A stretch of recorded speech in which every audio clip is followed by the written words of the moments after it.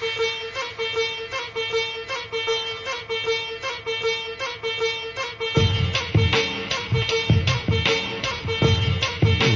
Ji Ka Khalsa, Vaheguru Ji Ki Fateh. This is Jaskar Sandhu of the World Sikh Organization, joined by my co-host, Dr. Jaspreet Bal.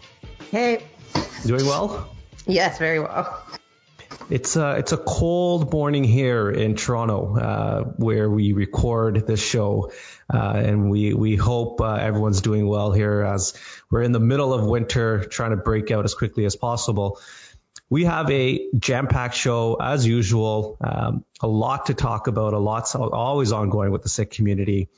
First and foremost, there was a recent story that the Montreal Police Force is having trouble reflecting the diversity of its city. Just recently, Cora, I wonder why. Yep. Secondly, there was a very interesting tweet for those of you in Brampton, which is about like half the Sikh population in Canada, one of the great Punjabi cities of the world. Patrick Brown, who's the mayor of the city, put out a tweet criticizing the Citizenship Amendment Act, which garnered an interesting reaction, so we'll hop into that. Our Sikhs an ethnic group. Big debate raging around there. The U.S. recently said yes. The U.K. has up to date said no. There's a big conversation around this online in communities across the diaspora. A lot to digest there. And last but not least, Jaspreet Kaur, did you see the movie 1917? I haven't seen it, but I am now curious and I want to. Well, they ruined it by including Sikhs, so we'll talk about that. We'll talk about that as well. We'll be joined by Balpreet Singh later in the show. He's going to actually dive into a little bit about the experience of Sikh minorities in places like Pakistan and Afghanistan, which has been in the news lately. And we'll be joined by Tajinder Singh, the president of the World Sikh Organization, to talk about his experience with the organization and his term as the new president, hailing from the beautiful city of Calgary, Alberta. With that, we'll see you after the jump. Montreal's police force should reflect the diversity of the city's population, city administrators have said, but a recent report revealed that the force is a long way away from the goal. What do you think might cause that situation, Jaspreet Kaur? So a reminder to our listeners that Montreal is a wonderful city in the province of Quebec in Canada, which currently has Bill 21 in place, where anyone who is wearing overt symbols of faith is not allowed to serve in public roles. So it might present a bit of a challenge to have police officers from diverse communities. Right. And so a third of Montrealers are visible minorities. Which you would hope would be reflected in the civil service and the police force. But the reality is 85% of the city's civil service and the police force are white, which is actually not that big of a surprise. And this is not just a Montreal problem. This is a problem in jurisdictions across the country. However, it's very acute in that city. The WSO has had a history of advocating for more diversity in the Montreal Police Force and Civil Service. And we did a press conference a couple of years ago with the local city councillor and we did a lot of press around it. But there's something to be said here when you are a province with Bill 21, which makes it impossible for a turban wearing or hijab wearing or someone with any kind of religious symbol from really working in the police force or a lot of positions in the civil service. How are you going to attract diversity? Rather, you're sending a pretty stern message to folks, and you have a bit of a chilling effect with some of this legislation that spills over its, and I say this word loosely, its intended purpose. It makes it more difficult than ever to attract diversity in your ranks. We know from watchdogs and from reports and from studies that there is so much bias in policing. So it matters that you have representation in policing. Community policing models work better. Relationships in policing works better. Having communities that are well funded serves to have less crime than to actually have increased police forces. And so it is it does make a huge difference when you have representation. I know just from lived experience as well as from the studies that if you're in Brampton and you have a police officer that shows up that speaks Punjabi, understands the context of families and community, it works way better than if you have someone who doesn't understand that. This is a strength to police forces. But I did think it was really interesting that the police chief in Montreal said, and this is a quote from him, "It's hard to catch up because in some cultures, it's not necessarily welcome or well seen to be a police officer," he said. "Having worked with some groups of minorities myself, they said, you know what, in my family, it's not great news that I'm a police officer." I'm just going to offer this too, respectfully to the police chief. I have never met a Punjabi family that wasn't excited when someone in their family became a police officer, even though I personally I'm very critical of policing. From experience of being in the community, yeah, it's always a feather in someone's bug to have a police officer in the family. Yeah, look, I'm not as anti-police as some folks or yourself, just to be clear. Anti-police, critical. Yes. You hate the police, you hate protection. No, so in all seriousness, it is a matter of pride for most folks, at least in the Punjabi community, to be part of the police force, especially in Canada. I can understand in Punjab, yes, maybe not as a matter of pride, but in Canada or in the diaspora at least, it is seen as something to be celebrated, and the community has very publicly celebrated police officers of Sikh background. And this kind of spills over in other jurisdictions, right? This is not uniquely a Montreal problem. Again, it's maybe more acute there. But even here in Peel Region, and for those that don't know, Peel Region is a municipal region that includes Mississauga, Brampton, Caledon, which probably houses a majority of the Sikh population in Ontario and maybe over 50% of the Sikh population in Canada. The only other place that would come in any comparison would be Surrey and the Lower Mainlands area, in Canada at least. So in Peel Region, the Peel Regional Police Force had a big problem with diversity. There was a diversity audit that happened a couple of months ago, but we thought it was important to kind of bring up again in light of this conversation in Montreal. In a city as diverse as Brampton, where actually 75% of the population, roughly speaking, is of minority, so non-white population, you see a police force that is also not necessarily reflective of the community. But when they did this diversity audit, what they actually also found was within the police force itself, there seemed to be this lack of culture where there was a lack of support for those from a minority background. There was a lack of reflection in leadership of the importance of diversity. And there was a lot of obvious frustration from those in the lower ranks of some of the ceilings that they kind of had to break through to achieve any level of success. Now, there was a recent Human Rights Tribunal case where it was found that the police force had actually, on the basis of race and with discrimination, stopped a senior police officer's further promotion who was of a Sikh or Punjabi background. So this is something that's important, I think, across the country.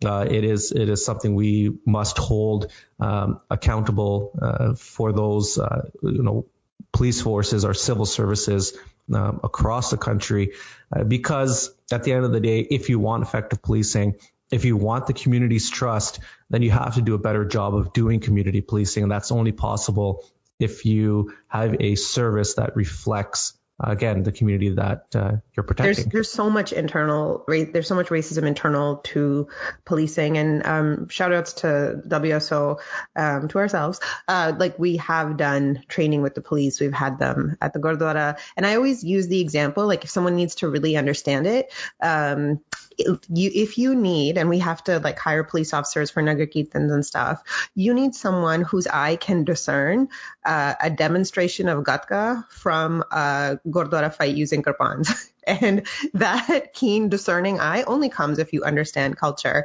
And if you have those people that understand what's going on, then they'll see little kids running at each other with kirpans and not feel like that's any danger or threat, and it can actually find pride in it. So really important that we continue to have, I mean, we're not going to get rid of policing anytime soon, but to move to a more inclusive model that has more representation and better relationships. at Patrick Brown, Ontario, and I'm quoting here, received a few social media requests for a comment on the BJP Citizenship Amendment Act. I don't support any law that discriminates against one's faith. I was outspoken and clear in the Ontario legislature condemning Islamophobia. My convictions don't change when I travel abroad. Patrick Brown tweeted this out actually while he was in India on a foreign direct investment trip, a trade mission on behalf of the city of Brampton, of which he is a mayor. And it's obvious, but I'll explain it anyways. The city of Brampton is the ninth largest city in Canada. It is home to the biggest population of Sikhs and Punjabis outside of Punjab, or one of the biggest. It's probably pretty tight between Surrey and Brampton as far as total population goes. So Patrick Brown tweeting this out in India turned into actually a pretty significant news item, especially here locally and in India.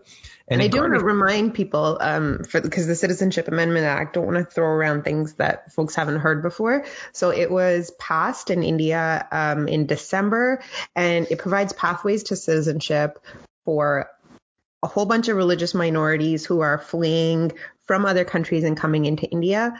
But Muslims specifically are not eligible for Indian citizenship from those countries. So it is discriminatory towards Muslims. And yeah, from context, you can't be the mayor of Brampton without being on the ball with these topics. Well, look, Patrick Brown is an interesting fellow. Not only is the mayor of Brampton, he was at one point the leader of the Conservative Party in Ontario, and looked to be, well, all polls at the time indicating that he was going to be premier of Ontario. You know, some scandals broke, he had to step down, but he's had a bit of a fixing his image and his trajectory here by becoming mayor of Brampton. And he, for all intents and purposes, has done decently well job here in the city. And it's been really interesting to watch, like the rebranding of Patrick Brown. And he's not from Brampton and didn't know the demographics and the politics. And he now hosts, like I've seen him host JAW sessions. And It's been really interesting to see him find his footing in the community. Well, the redemption arc here is really interesting for like politicals like myself. And yeah, Patrick Brown's not from Brampton, but he spent a considerable amount of time here. He knew the community well, and he won the mayoral race. At the end of the day, that's something. But this is not a politics show. Well, it is, but we want to focus on what the actual interesting point here is for Sikhs around the world and in Canada. Patrick Brown just kind of like highlight a bit of his history as far as it goes with the Sikh community and the Indian community and the South Asian community. He was someone that was always really close with the Indian government in India.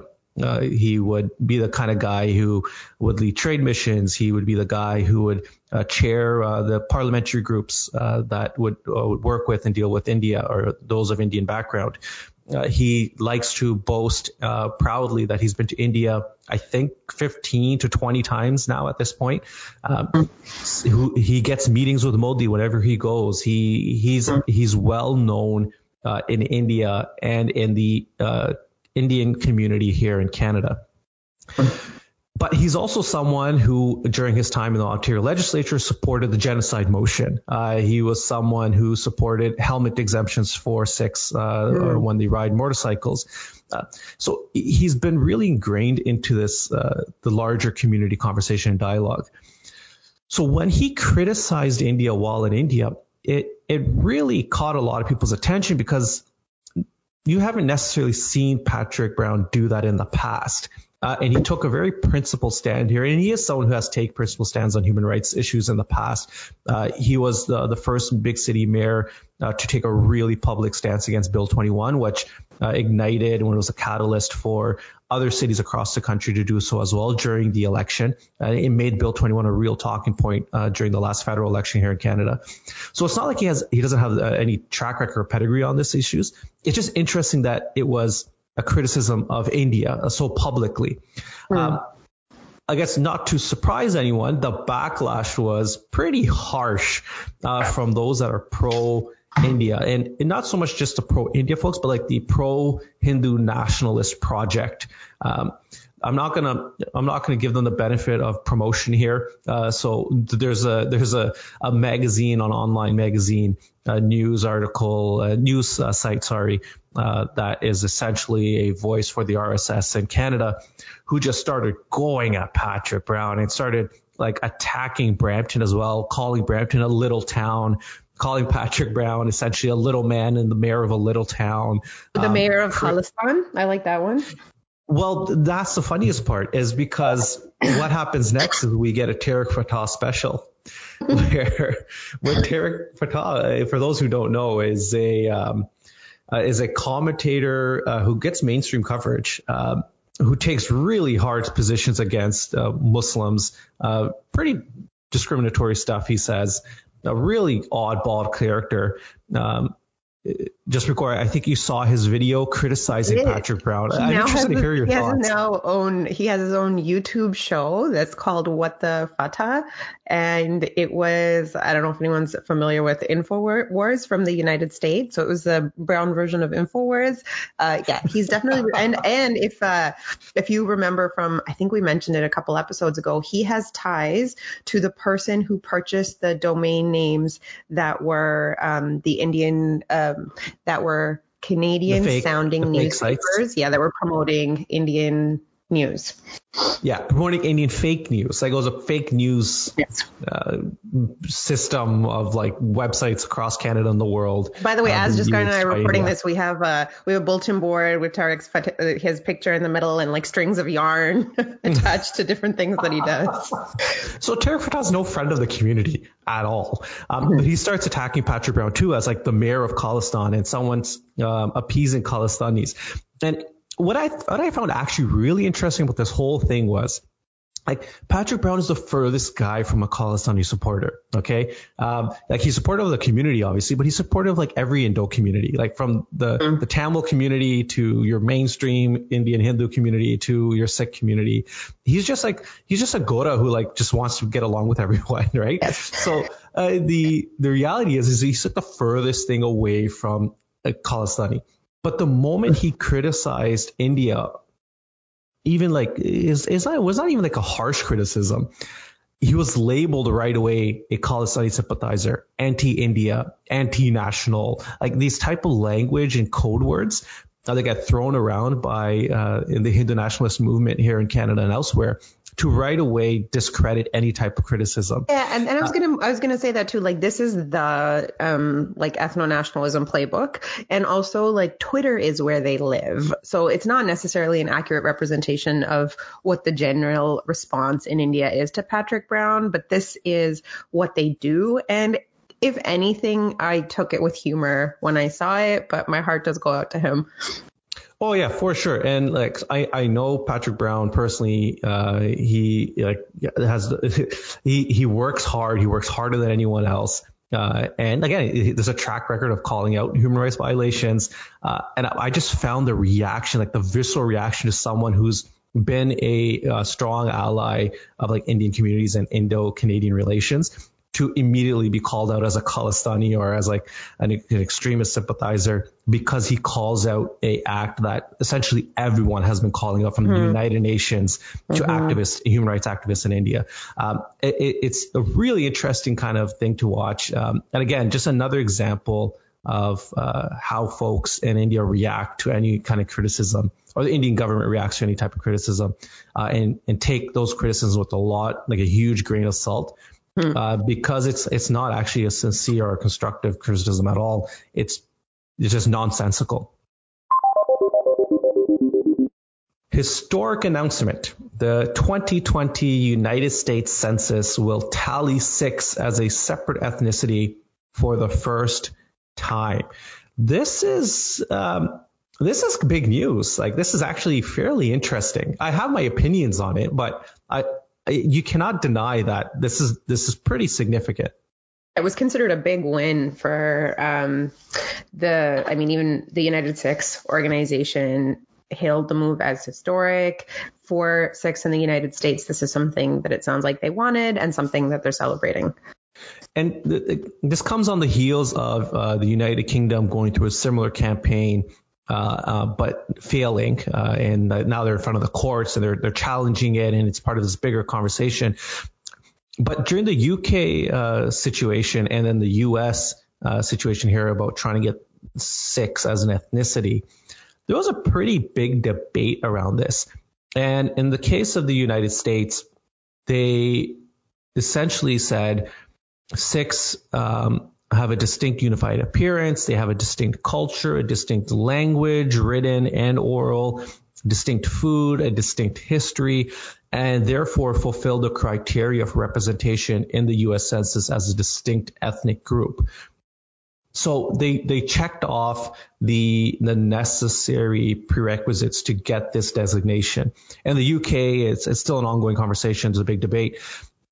However, there's been a pretty significant, I think, internal debate on whether or not this is appropriate. Like, are Sikhs actually an ethnic group? Yeah, and I teach the difference between race and ethnicity and culture, and this is specific to like the corporate trainings I do as well as the students I teach at the college where I work. They are different things with overlapping categories. So I always say racially, I'm brown, ethnically, I am Punjabi, and my cultures, I exist in multiple cultures, and they include, yes, I exist in a Punjabi culture, but also in like a 90s fangirl culture. I also come from a first generation Canadian culture. And so to me, my students write a whole paper on ethnicity for one of my classes. I wouldn't accept this as an answer for ethnicity. And I write academically about Sikhi, and I always differentiate culture and ethnicity. So I talk about the overlap of how being Punjabi informs being Sikh, but I say that, there are Sikhs who are not Punjabi. There are Sikhs that we have very little in common with in terms of ethnicity, and there are parts of being Sikh that just our Sikhs from Pakistan have a different culture than Sikhs from Punjab, than Sikhs in Germany, than Sikhs in Canada. So it's really interesting to count Sikhs as an ethnic group, but I'm also curious about the value of actually being able to name how many Sikhs there are, and some of the arguments for it was a strategic move to label Sikhs as ethnicity to try and get real data on how many Sikhs are in the United States. And that could actually be useful. And it's how much are you willing to give up? And it doesn't seem like too great of a sacrifice to say that Sikhs are an ethnicity, to be able to get some of those real numbers and then to be able to use those numbers to create change. When the Sikh Federation UK, which has been spearheading the census advocacy in the United Kingdom, when it was rejected and they kind of taken to front of the courts, one of their arguments was essentially that like an ethnic tick box as opposed to a religious tick box are used by decision makers in allocating resources and making decisions on the provisions of public services. And so the argument is by having Sikhs as an ethnicity, yes, we can assess more accurately how many Sikhs there are in a country. In the UK example, I think it was something around 450,000 to 500,000 Sikhs who self-identify Sikh in the religious tick box. So it's not like Sikhs don't exist on the census. Like they're there as a religious category. My personal opinion on this is that the Sikh identity is not a ethnic identity, right? The Sikhs, we consider it as a nation. We consider ourselves as a people, but it's not an ethnicity. It's a religion, or it's a faith system if we're going to be applying it to like the census kind of language. And if there's one criticism folks from outside of Punjabi ethnicity have about Sikhi and the Punjabi culture, is that it tend to be mixed with one another.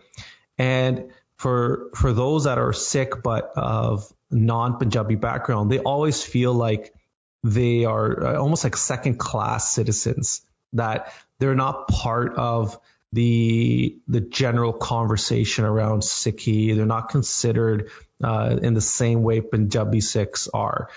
And the whole ethnic Sikh checkbox and identity has been argued to kind of just further cement that and further kind of just play to that kind of feeling in the community where if you're Punjabi, you're Sikh, and if you're Sikh, you're Punjabi.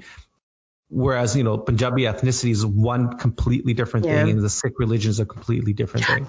I think there's also something that we need to question. So by doing this, what is going to be gained and what are some of the unforeseen consequences? What's going to be lost? And I think states having data on people can work to our strength when we're trying to, then we can say things like there are this many Sikhs and we're not getting employed. We're not represented equally here. We're being bullied too much. We're overrepresented here or in these populations. Those things are useful. Census data is also used for gerrymandering. It's also used for, in the case of India, just overt state violence. And what is it going to do if, and I'm guessing with this, there's also going to be a campaign to urge people to check that box on the census and to identify as Sikhs. What is it going to do to cap migration or to, it can definitely be used in ways that we haven't thought through. Definitely going to be interesting to see how this experiment plays out in the US. Haven't really seen the same kind of drive for Sikhs as an ethnicity in Canada. But it's only a matter of time before it pops its head here as well and becomes an issue. And it'll be kind of interesting to see where that goes. And it's nice that we have America as a guinea pig. Lawrence Fox gets a history lesson on Sikh troops who died for Britain in World War I. For those of you that are on Twitter or social media and spend a lot of time there, you may have noticed folks talking about it, but Sikhs were trending in Britain. And it was in reaction to Lawrence Fox, an actor or some fellow in the UK, who made a comment on a talk show that during the movie 1917, which takes place in World War I, there's a scene where the main protagonist of the story is speaking to or comes across a soldier of Sikh background.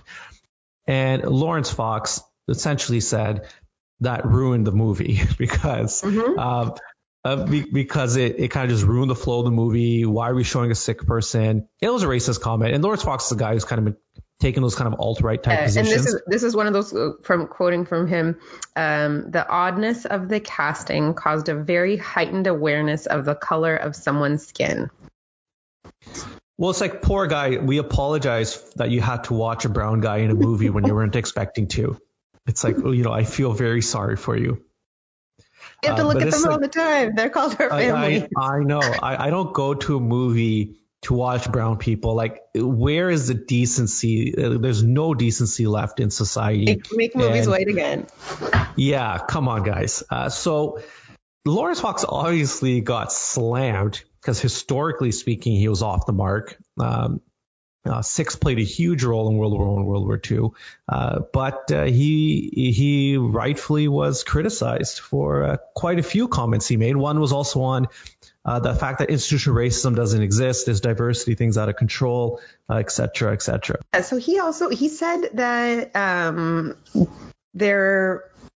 that the movie was like, it's institutional racism to force people of color into historical movies where they don't belong.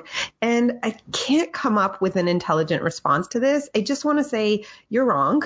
That's not how institutional racism works. White people don't experience institutional racism.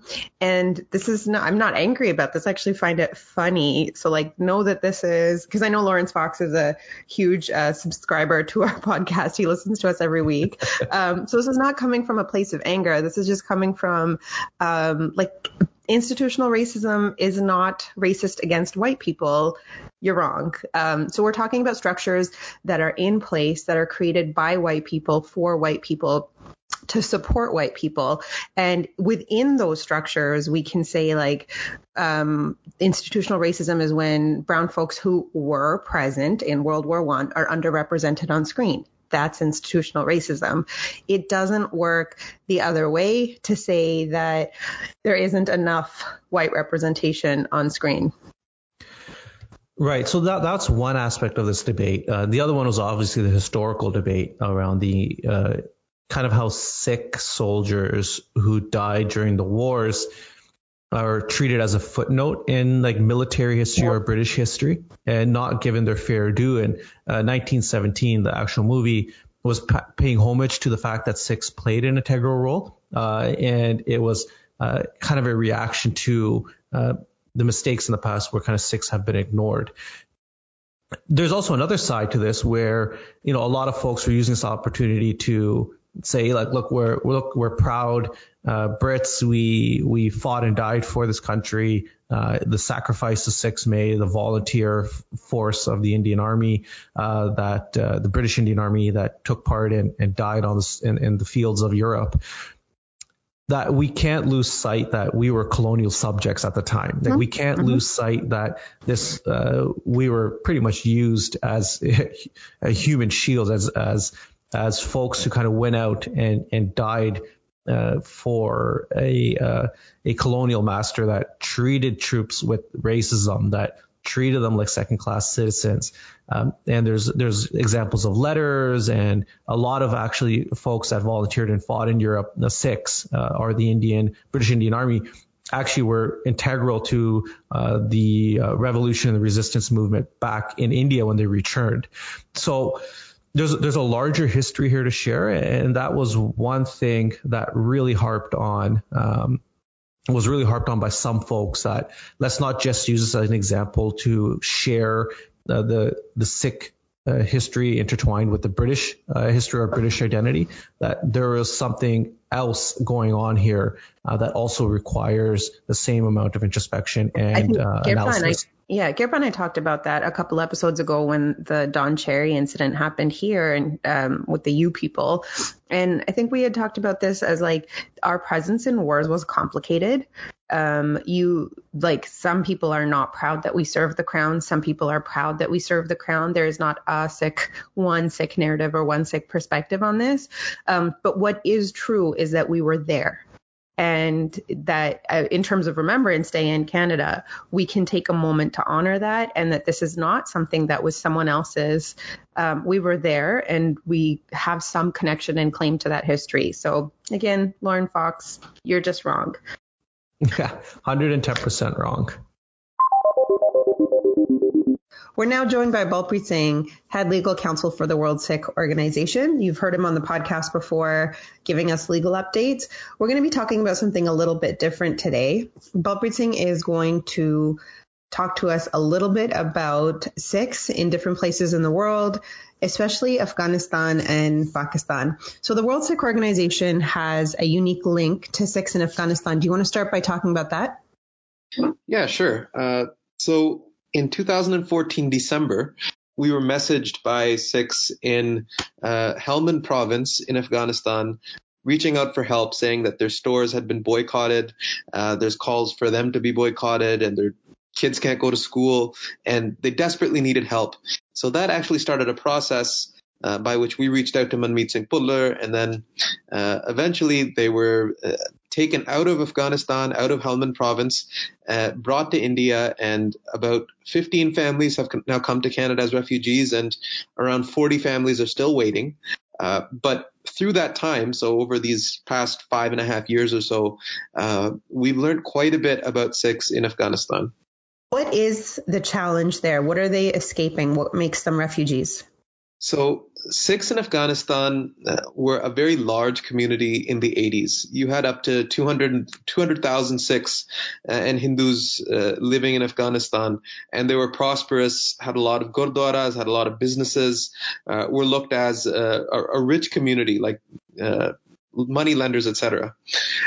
But with the advent of the Taliban and the just uncertainty and conflict in Afghanistan, they started to flee. So pretty much at this point, only those Sikhs are left in Afghanistan that don't have the means of escaping, or simply just can't get out now, and they are desperate to get out.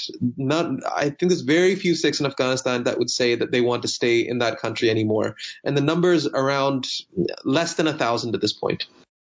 For these folks that are in this situation and going to different places, and Jasgard and I were talking on this podcast about ethnicity, and Sikhs have just been qualified as an ethnicity in the United States. Ethnically, how do these folks identify? Because when you think of Sikh, you have a tendency to think Punjabi. Who are the Sikhs in Afghanistan? So it's a good question. There was an interview that came out a couple days ago of Sikhs that had migrated or escaped Afghanistan and are now settled in Delhi. So what they were saying was that in Afghanistan, they call us Hindus, and we're not Hindus. But here in India, they call us Kablis. So we're not accepted here or there. So ethnically, these guys are Pashtuns.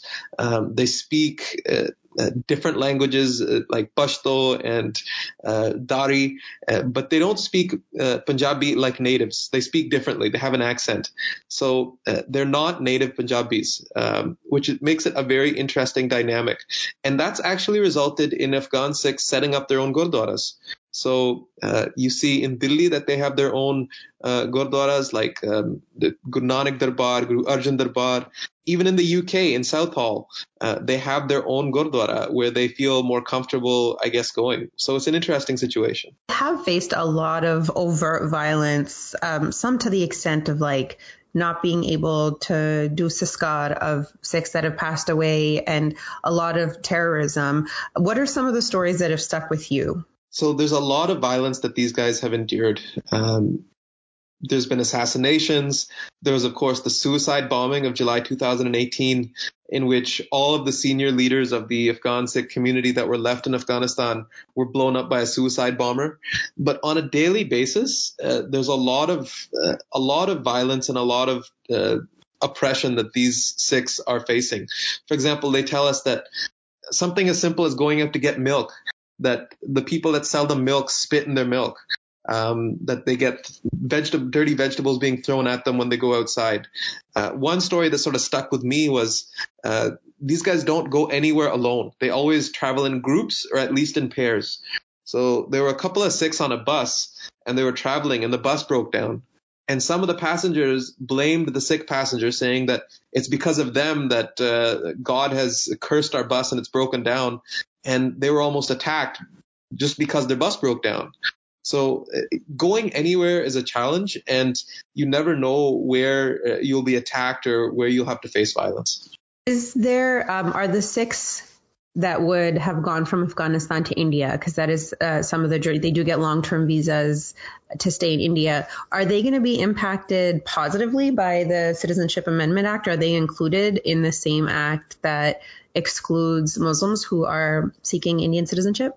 Yeah, so any Sikh that or Hindu that arrived before December 31st, 2014 would now be able to get citizenship. So this has been welcomed by some Sikhs in Afghanistan, and I can understand why. It doesn't change the fact that it's a discriminatory law, and excluding Muslims is basically a violation of human rights. But those that arrived before 2015 would be able to now apply for citizenship. But that, of course, leaves a very large community that have arrived after 2014, and they are in the same precarious situation where they don't get any government supports, they can't legally work, their kids are not going to school. They're not very happy there, and they don't see a future for themselves in India. It was a really moving moment when the refugee families that the WSO had helped bring here finally arrived, and there was a lot of coverage of that. There's still a lot of work that still needs to be done. What do you think the responsibility is of Sikhs in Canada or anywhere else outside of Afghanistan? I can't stress enough that the situation with respect to the Afghan Sikhs in Canada is not resolved in any way, shape, or form. There's only 15 families that have arrived, and I'm just afraid that because of that photo op and because there was that celebration, that some people are thinking that that situation is done. There's 40 families still waiting to come and there's no idea when they'll be able to have their files processed. There's a bunch of families that their files were returned. So their applications were submitted for refugee status and they were now returned because there wasn't enough money, because the money goes up that you have to deposit every year. And on top of that, I'm getting very regular messages from the Sikhs left in Afghanistan saying, what about us? I'll give you one last example. The Sikhs in Ghazni, so there's two communities left in Afghanistan that still have Sikhs. One is Kabul and the other is Ghazni. Ghazni had a very vibrant Sikh population. Bhai Nandlal was from Ghazni, of course. There are 4 gurdwaras there, 2 of them historic, 2 of them just Singh Sabhas. Just this week, they sent 4 Sarups to India saying that they're not safe in India, in Afghanistan anymore, and therefore they've taken the Sarups and brought them now to India. And I've been told that there's only 70 to 75 Sikhs left in Ghazni. And this used to be a vibrant population, a vibrant community, and it's a historical reality that in our lifetimes we're going to see Afghanistan essentially emptied of Sikhs, and that's a real tragedy. But it's our responsibility now to make sure that they're settled properly. They're members of our community, and we as Canadian Sikhs have a very special responsibility. So we're going to have to really step up. There's a lot of history of Sikhs in Afghanistan, as well as historic Gurdwara there. There's a lot of similar threads to the experience of being a Sikh in Pakistan.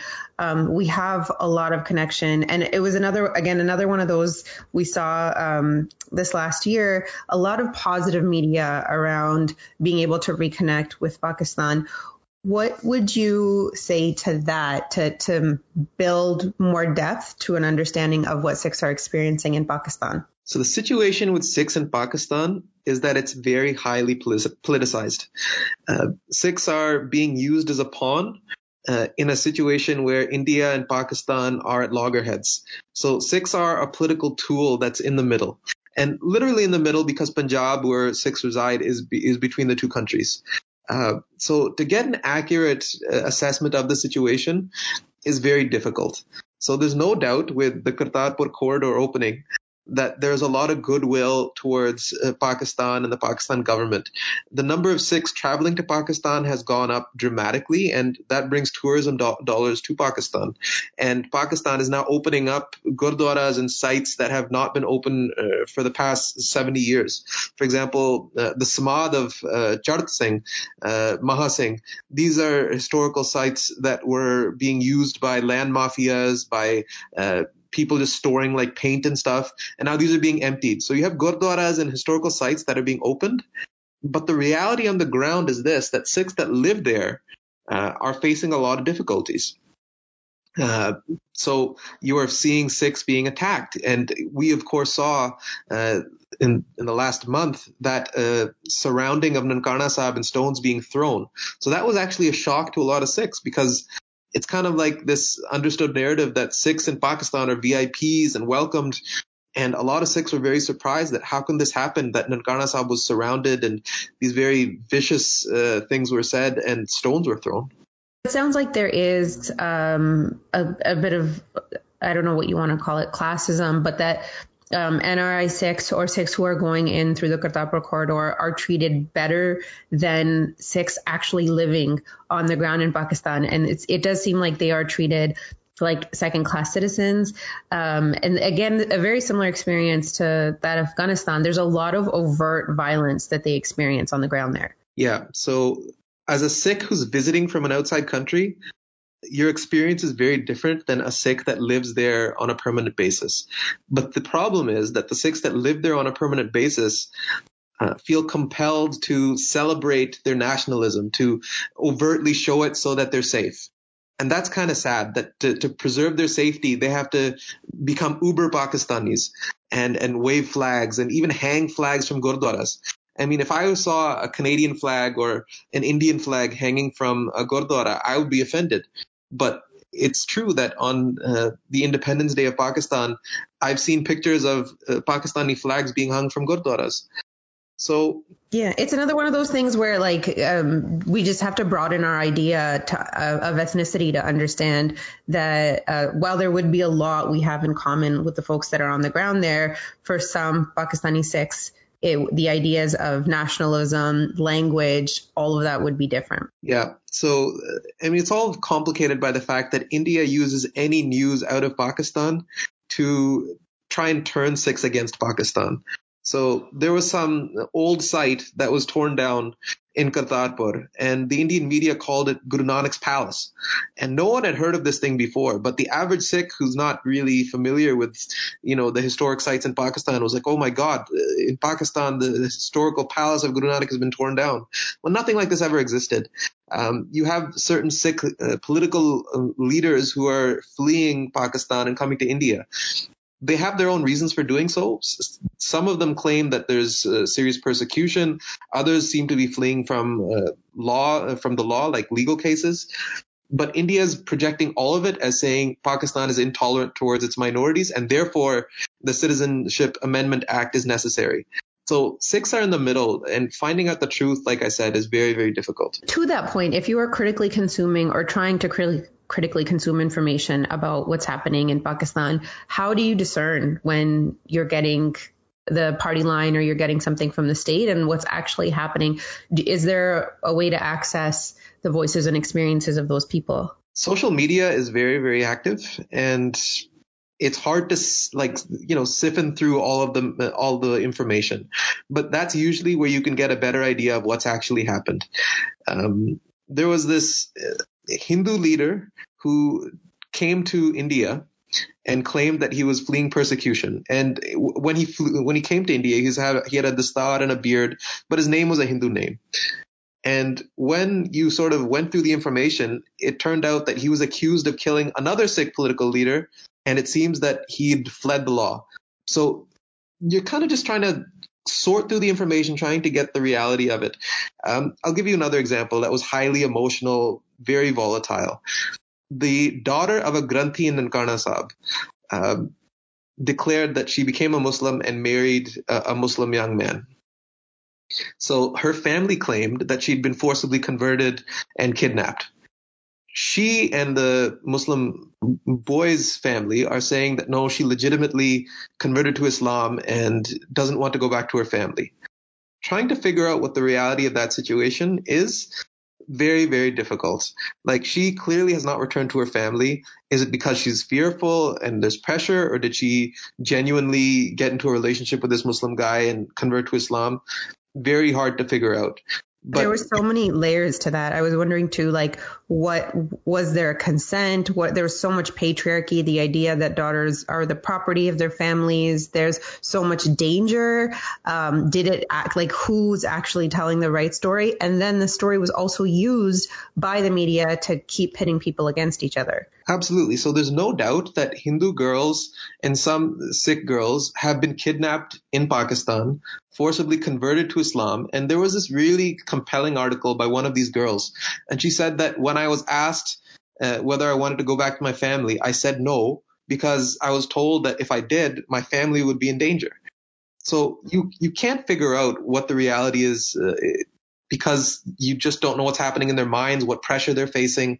Very difficult. Any final thoughts or comments? Because these are conversations that we have to tread carefully. What do you want people to do as they continue to read these stories and learn about what's going on? So there's no doubt that Sikhs in Afghanistan and Pakistan face very challenging situations. There's a lot of intolerance, and they're not seen as equal citizens. It's fairly clear.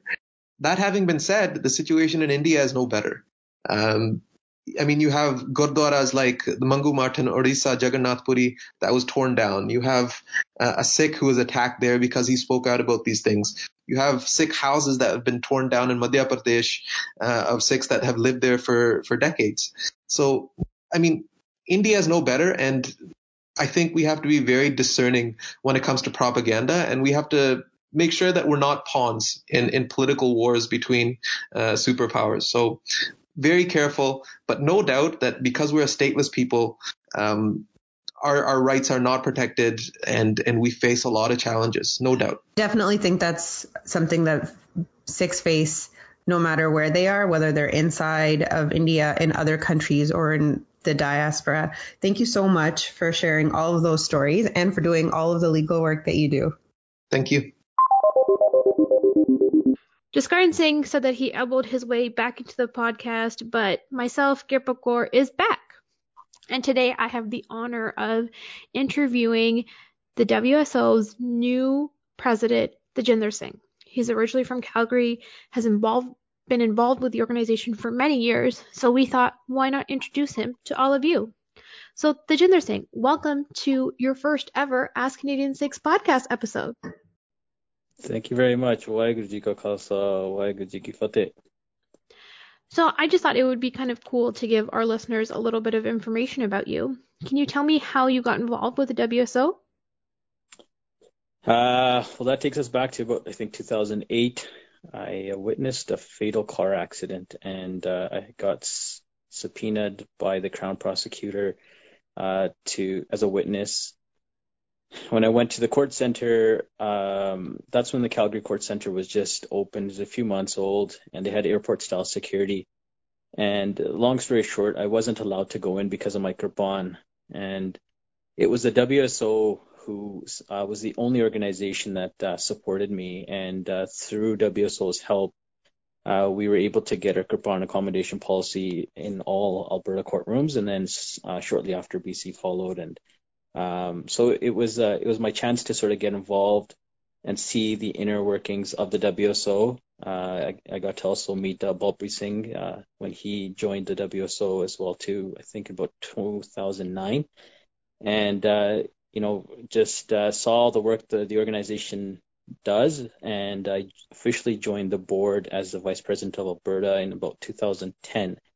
And I've been on the board since.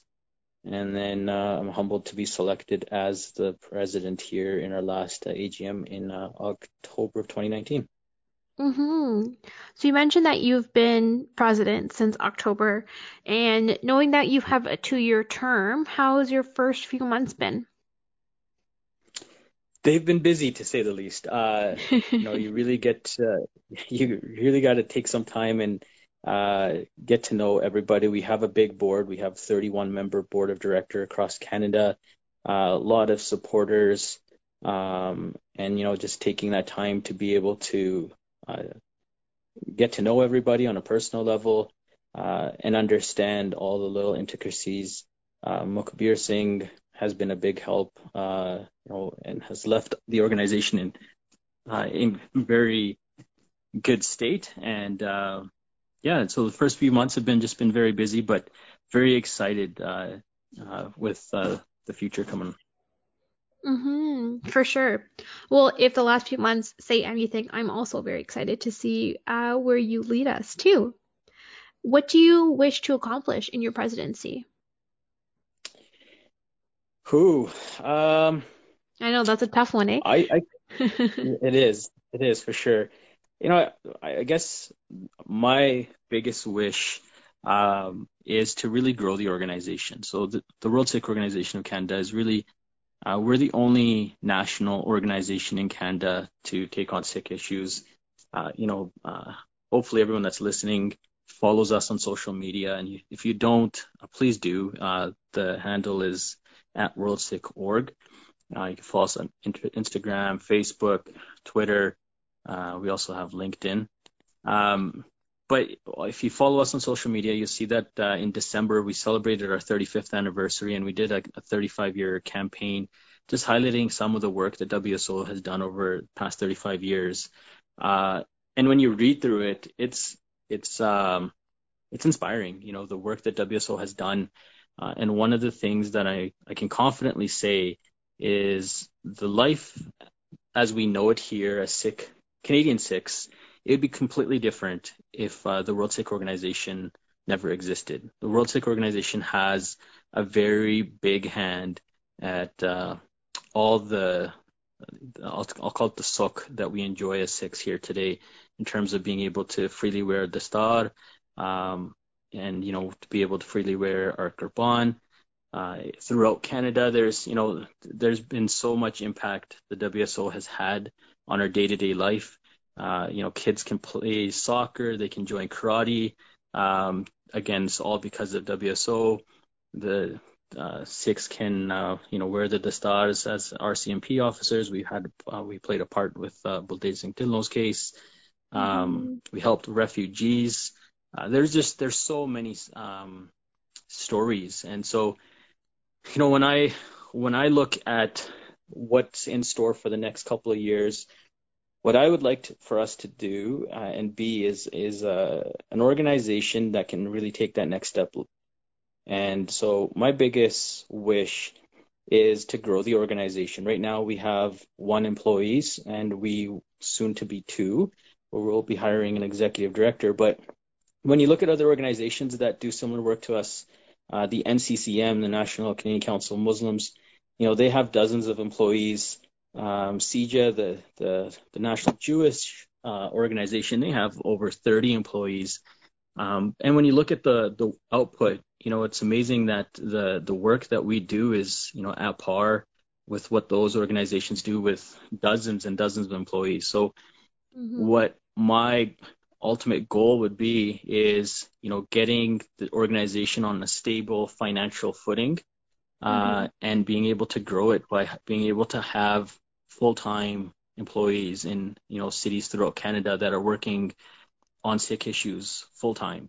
So, being able to go out on interfaith events, meet with all 3 levels of government, their staffers, be part of, meet with think tanks, with media rooms. There's so much stuff that right now we really don't have a Sikh voice. The 31-member WSO board, we're all volunteers. None of us get paid. Everywhere we go, we spend our own money, and we all work. And so sometimes, we have to be able to react very quickly if something breaks in terms of a news story, or we get a call from a media and they're looking for a quote. And we got to take time out of our day at work to try to arrange all that. And the goal would be is that we have employees already and primed, and we're able to react and be proactive as well too. Having said that, is also one thing I want to let everyone know is I think there's a common misconception that the World Sikh Organization is financially stable. Like, we have a lot of supporters and that are paying us tens of millions of dollars, and that's not the case. I wish. We are a very small, humbled organization that relies solely on supporters like yourself who are listening to this podcast for your donations. And so we're looking to be able to, we'll be launching a This One program campaign here within the next couple of months, hopefully, where we're going to be, really asking for everyone's help and help pitching in so that we can make this dream come true and have the Sikh voice being present at all tables. So if you like what you're hearing, if you like this podcast, please support us. And thinking more broadly about, open up your wallet. Yes, we would really appreciate that. But when you think about the Sikh community at large, what do you think is the biggest challenge we will face in the next 5 to 10 years? I think there's 2. So I think first and foremost is the international students that we have coming in. We have well over 100,000 international students coming from Punjab that identify as Sikhs, and their living conditions and their support mechanisms just really don't exist. And we're hearing a lot of really terrible situations happening across the country. And the biggest thing I feel we're going to run into is when their educational term comes up. A lot of these kids, their parents have sold off their land and have sold off everything so that they can invest in their child's future with the hope that they're going to get a PR at the end of this. And the way the government has everything set up right now, it's going to be really tough, almost impossible for these guys to be able to get their PRs. And so, what's going to happen? Are we going to start seeing people starting to stay here illegally because, they have nothing to do when they go back because their family has sold everything? Or what are we going to see? We don't really know. And we got to, as a community, we need to come together and we need to solve this problem collectively. And we got to work with all governments and colleges and everybody here to find some solutions. I feel it's going to be a big problem here, and it's going to keep getting worse unless we do something about it today. Mm-hmm. And then I think the second issue I feel is Bill 21. I feel that our community just doesn't realize how big and impactful this law is. I think most of our population lives in Ontario and British Columbia, and sometimes we really don't think that, hey, we always say that, this is happening in Quebec, and Quebec's, different, and so on and so forth. But this is a very slippery slope. If this law continues, doesn't get overturned, it's almost that all the victories we've had up to date, they become very shaky. We've had some very big precedent-setting cases like the Multani case that went to the Supreme Court and recognized that Kirpan is allowed, in schools, and we've been able to use that sort of as a precedent-setting case to allow Kirpans in many different venues, including NHL stadiums, at the Olympics, and workplaces. WSO also major victory was being able to get the Kirpan on flights as well too. Mm-hmm. But when you have Bill 21, it you can start to potentially use this notwithstanding clause, and when we're looking at governments throughout the world, they're becoming more and more I'll say right wing, in the sense that governments are becoming more extremist in their views. So like you have France that has the full head covering ban. You have our neighbors to the south have Donald Trump, who's said some outrageous things over his term, and you never know what you're gonna get. Today, we think that the future is going to continue to be like it is, but you never know what kind of leader Canada might have down the road. And so this Bill 21 is a big issue, and we really need to collectively as a community recognize how big this is, and speak up. Talk to our MPs. We all three federal parties have really just become silent on this, and it's shameful. If this bill was targeting any other community, let's just say the LGBTQ community, would we have the same level of silence? That's up for debate, but we really need to start pushing all of our federal leaders or provincial leaders, everybody. Even if you're working at a national company, try talking to the executives. If they're investing in Quebec, let's have those conversations. Do we really want to be supporting a government out there that's clearly discriminating against Muslims, Sikhs, Jews? We've become effectively second-class citizens out there, and so hopefully the community can wake up and understand the gravity of the situation. Yeah, and the public opinion research across the country shows that many Canadians in other provinces would support similar legislation like that in their local provinces, and that to me is really scary because I don't know what we would do if other provinces were to pass similar legislation. So isn't that scary? I think it was like Saskatchewan and Manitoba. I think it was over 50% said that they would support a similar bill like that in their province, and it's crazy. Like, what has invoked this? Like, why is this so popular? And we have all these people. This is Quebecers want this. We want to do with what the majority says. Well, the majority of people also don't want to pay taxes. So the governments aren't always there to listen to the majority. And I frankly feel it's BS where they say that the Quebecers want this, and so they don't want to get involved. There's a lot of things that people want that governments don't enact. So that whole premise is just a bunch of bull. Mm-hmm.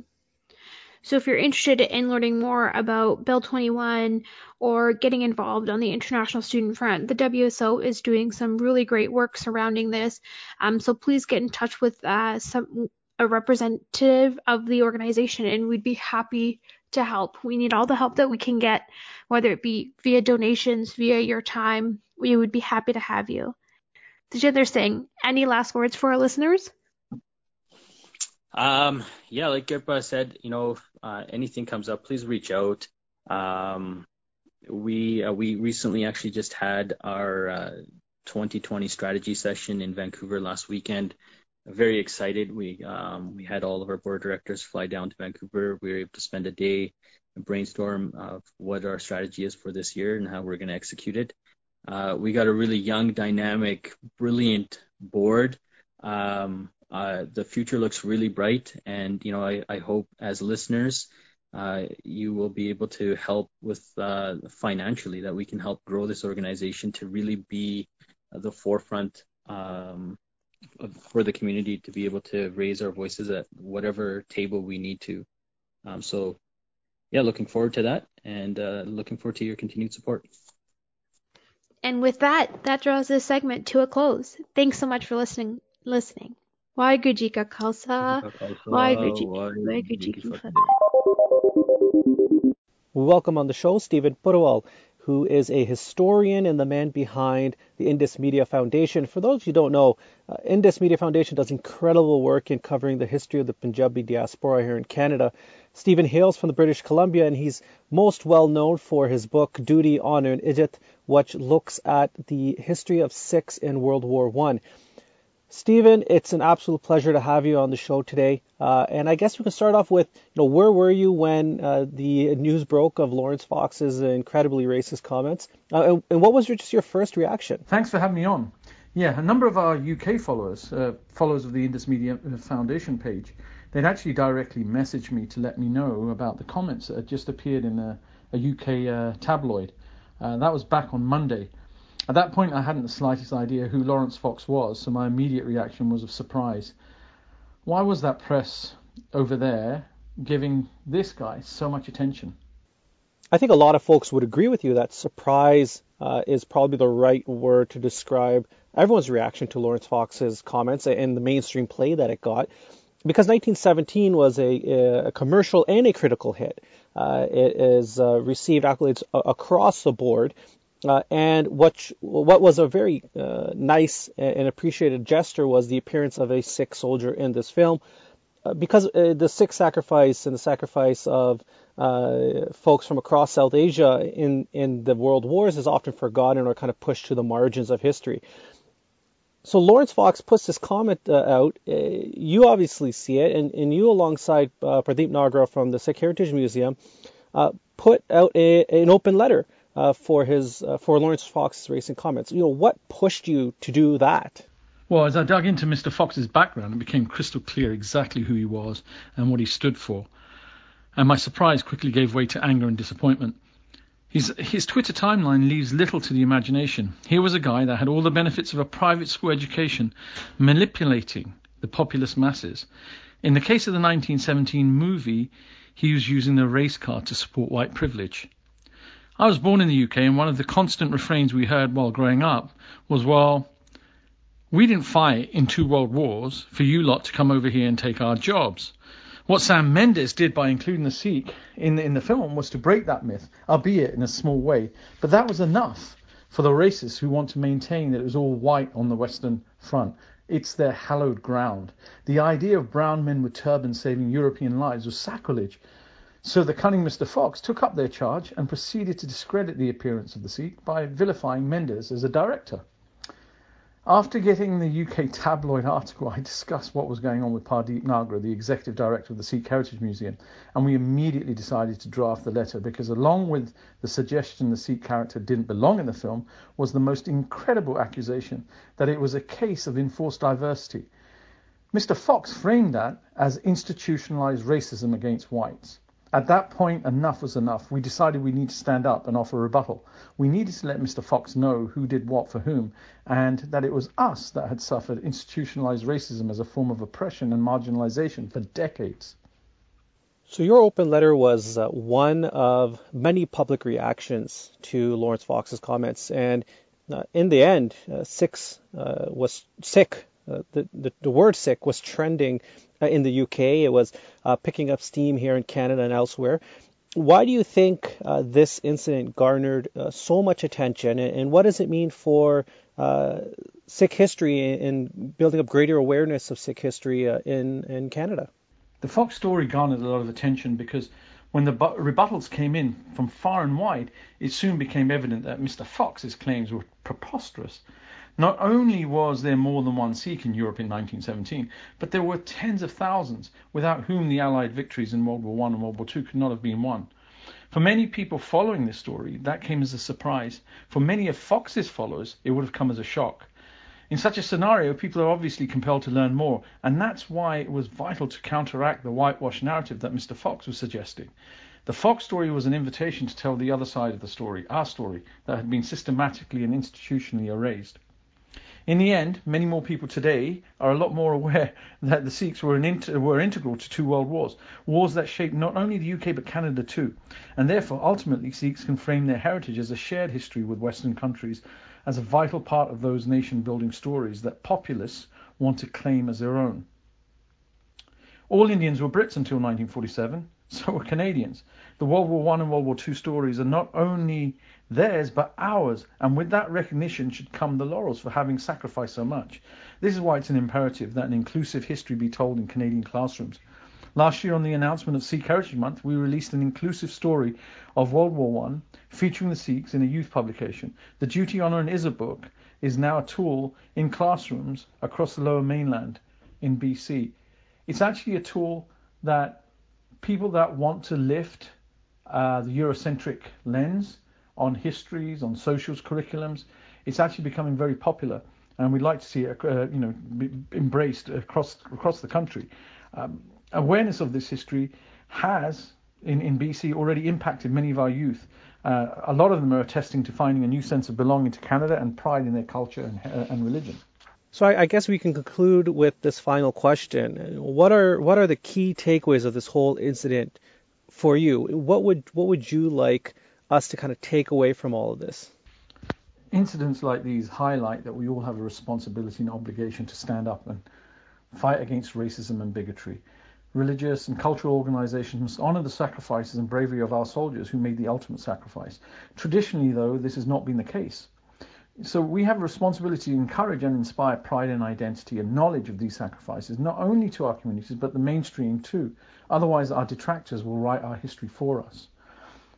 One of the key challenges visible minorities face going forward, whether in the UK or Canada, is the establishment of true allies in this fight to establish equity. For most people in the mainstream, the white privilege status quo, it favours them. And in that case, it's human nature not to rock the boat. We need allies to step up. And by stepping up ourselves to dignify our own history, heritage and character, it makes it a little easier for others to come out of the woodwork. If we didn't have the backlash against Mr. Fox, I'm sure a lot of people would have found credence in his remarks. I feel some people are reluctant to step out on a limb to defend a community that was too ignorant or apathetic to defend themselves. In that case, Mr. Fox would have got away with turning back the clock. By discrediting Mr. Fox, we've made efforts to erase Sikh contributions to their respective countries in the West that much harder. Thank you so much, Stephen, for taking the time out to talk to us here at the Ask Canadian Sikhs podcast. Your insights are valuable as always. And that's it for this month's Ask Canadian Sikhs podcast. Just record, as always. It's a pleasure having you on. Sure. Well, that was not enthusiastic, sure. Hey, it was so good to be on. It's still early. Look, you can catch us again next month. We are always open to suggestions. You can listen to this podcast on pretty much every major podcast platform, from Apple to Google to Spotify to Anchor to SoundCloud. We're everywhere. Please feel free to leave a review. Actually, that would be nice. 5 stars, please. Thank you. Thank you so much. It's that hashtag, and we'll know what content you're interested in and what content you want us to be talking about. Exactly. Feel free to DM us at the World Sikh Twitter account with suggestions for topics. We're always interested to see what people across Canada and the diaspora are interested in, and we're more than happy to discuss stuff that you think is interesting. If there's interviews you think we should be doing, or there's folks you should be reaching out to, let us know. We're constantly looking for new, fresh voices to bring on. With that, thank you again for listening, and until next time, Vaheguru Ji Ka Khalsa, Vaheguru Ji Ki Fateh.